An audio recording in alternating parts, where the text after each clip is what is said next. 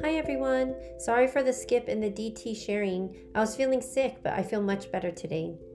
So we're continuing on with 2 Timothy, and we're in chapter 3, and there's this very disturbing list of what people will be like in the last days. For this DT, I wrote out a list of all the descriptions of the people in the last days and put them into categories. And one thing I realized was that the very first description, lovers of self, was very poignant. All the other descriptions flow from this one aspect that's in all of us actually, which is being a lover of the self. If you're a lover of the self, then you'll be a lover of money because you like the prestige and comfort it promises. If you're a lover of self, you'll be a lover of pleasure like it says in verse 4, rather than a lover of God.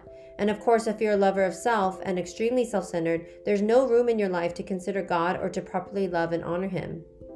I think the description that is most shocking, however, is the last one in verse 5 that says, "Such people have an appearance of godliness but deny its power."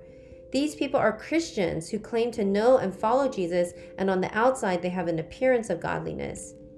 I think this is a huge warning for us. And this list, though shocking as it is when we put it all together, is a pretty apt description of the culture we live in and what's inside of us.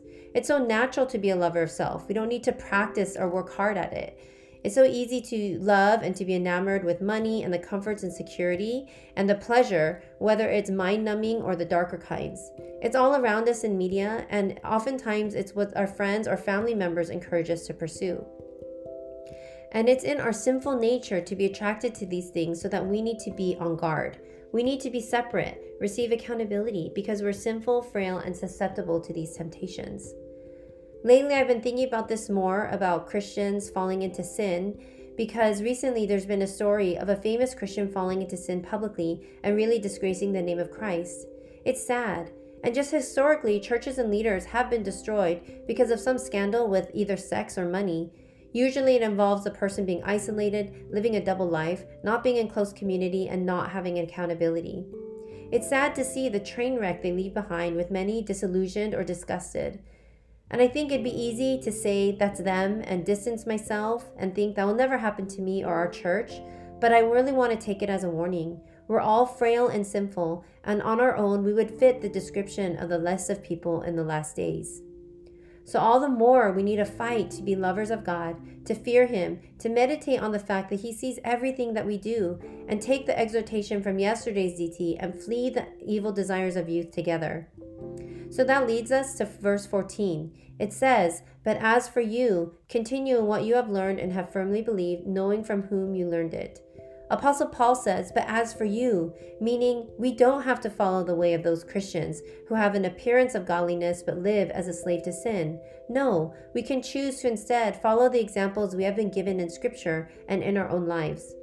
And it's a great privilege that we do have examples of mature Christians in our lives whose faith we can imitate and can help us continue in what we have learned and firmly believed.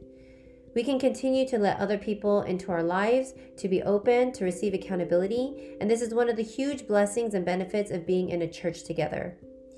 And this reminds me of verses that describe a close community where we can be vulnerable before one another and help restore one another from sin. In Galatians 6, 1-3, it says, "Brothers, if anyone is caught in any transgression, you who are spiritual should restore him in a spirit of gentleness. Keep watch on yourself, lest you too be tempted. Bear one another's burdens, and so fulfill the law of Christ." It says also in James 5:16, "Therefore, confess your sins to one another and pray for one another, that you may be healed. The prayer of a righteous person has great power as it is working." So let's imitate the best of what we've seen from the mature Christians in our lives and practice a confessional life so that we can be clean vessels to continue to do God's work.